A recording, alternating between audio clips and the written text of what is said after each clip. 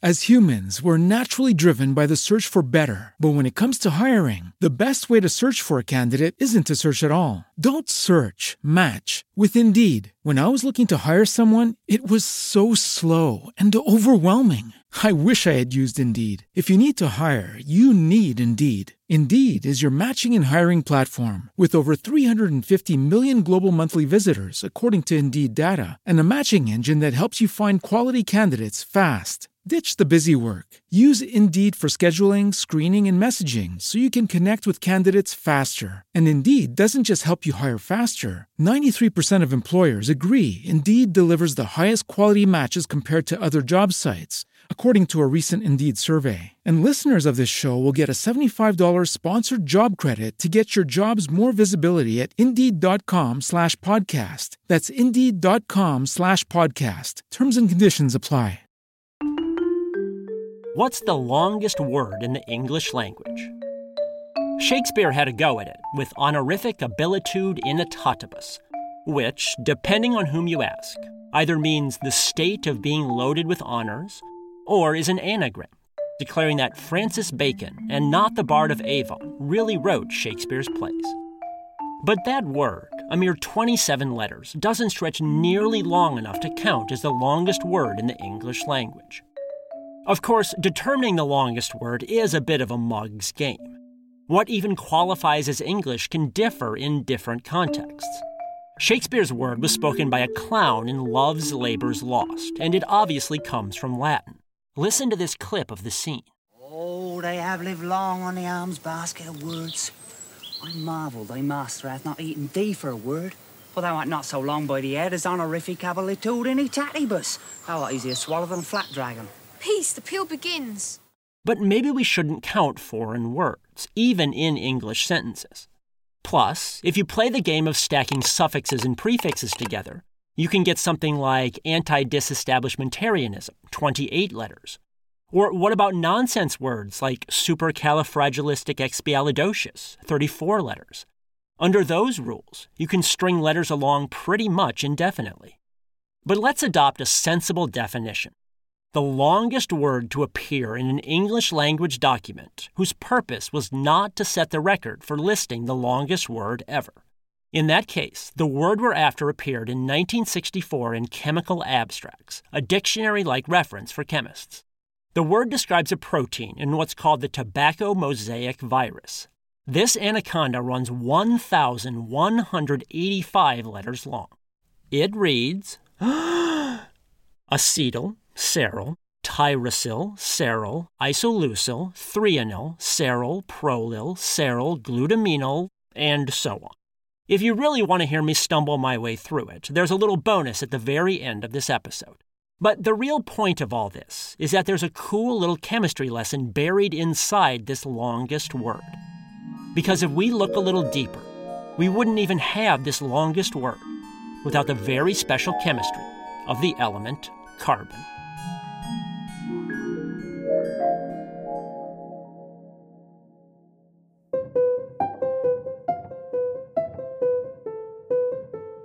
From the Science History Institute, this is Sam Keene and the Disappearing Spoon, a topsy-turvy, science-y history podcast, where footnotes become the real story.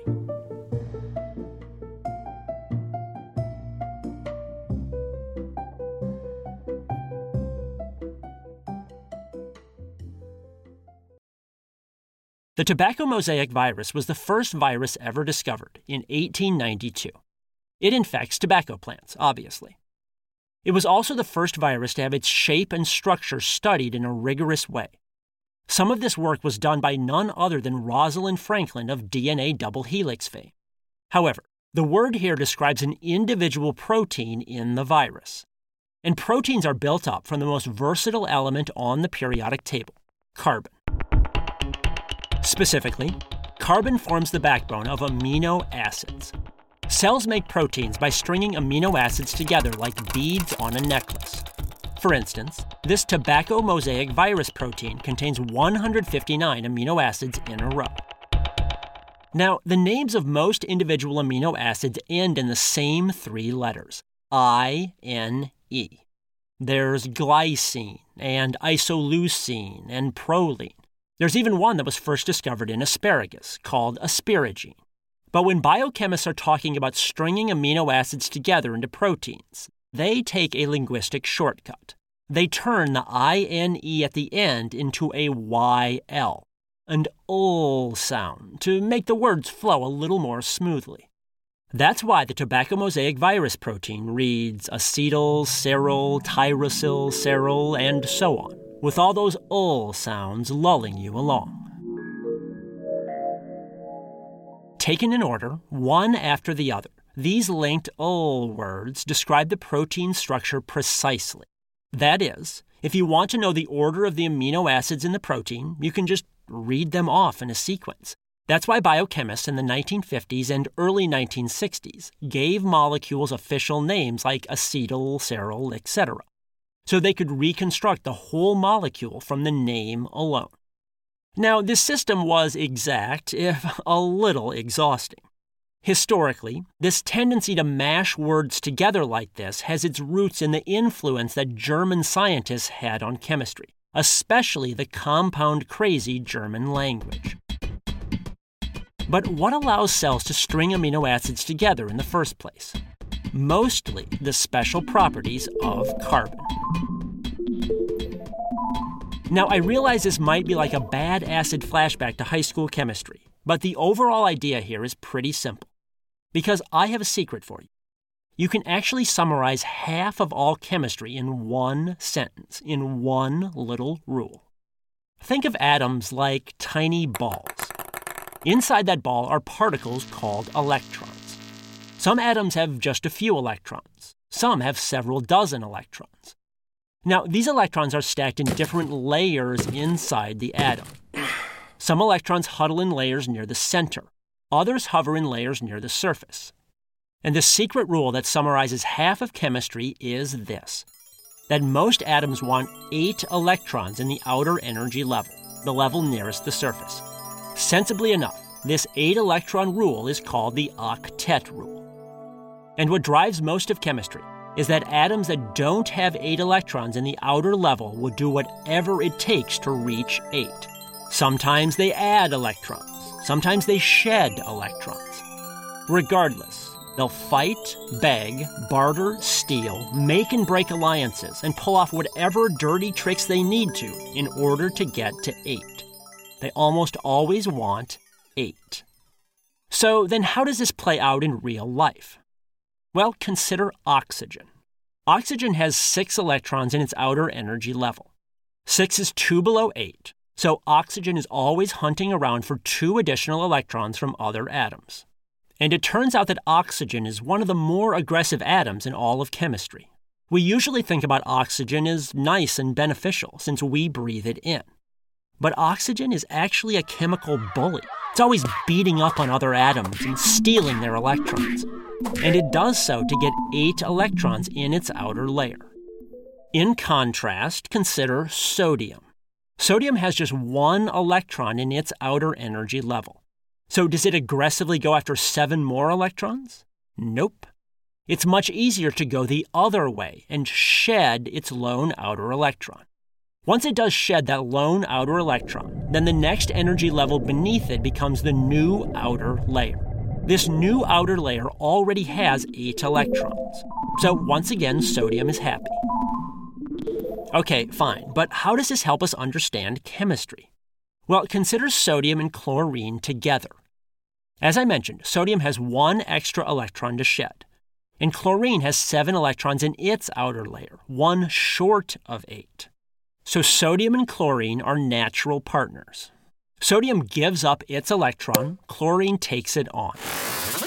The result is sodium chloride, or common table salt. And again, that's most of chemistry right there. Atoms will fight, beg, barter, steal, and make or break alliances to move up or down to 8 electrons in their outer energy level. And with all that in mind, consider poor carbon. Unlike sodium or chlorine, which are close to 8 already, carbon has 4 electrons in its outer energy level. That leaves it stranded in no man's land, equally distant from happiness on either end. So instead of shedding or stealing electrons, carbon tends to share them with other atoms. It's one of the elements that forms alliances. And, to be frank, carbon has pretty low standards for sharing. It's thirsty, it's desperate, it's willing to latch onto almost anything. But in many ways, that promiscuity is carbon's greatest virtue. Carbon has to share electrons with up to 4 other atoms at once, on all sides.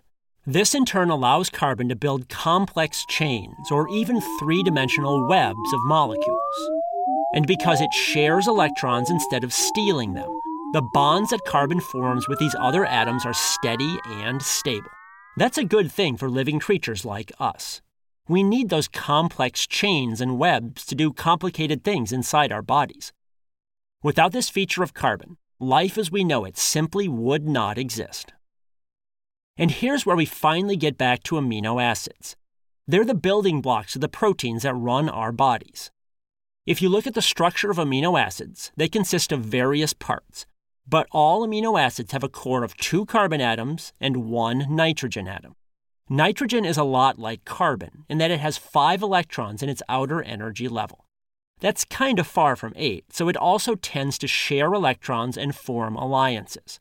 This makes carbon and nitrogen natural allies.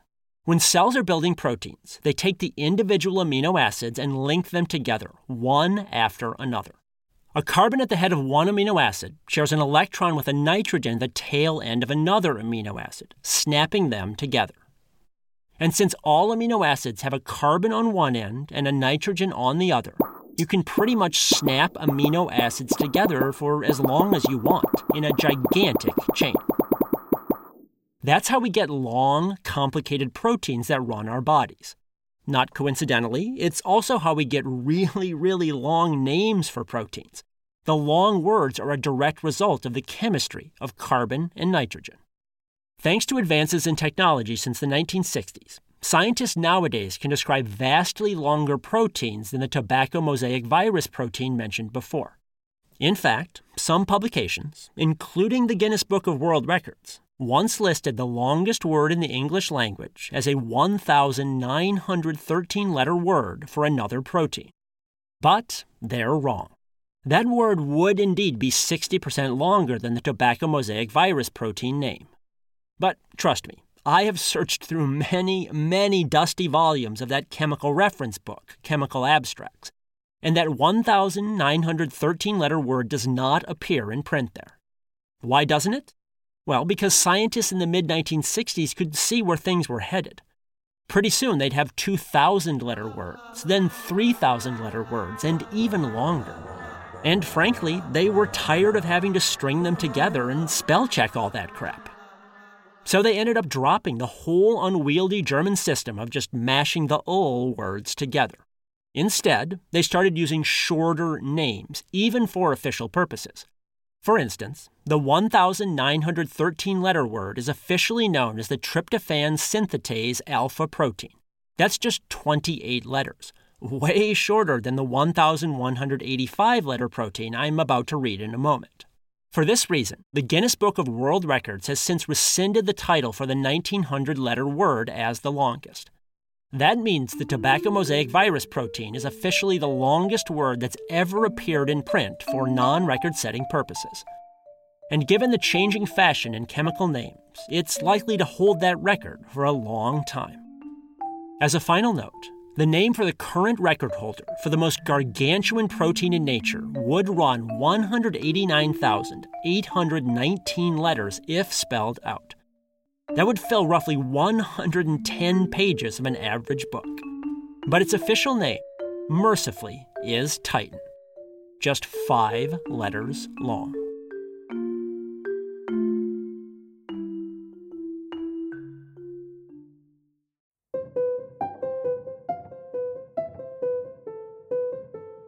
This is the Disappearing Spoon podcast, brought to you by the Science History Institute.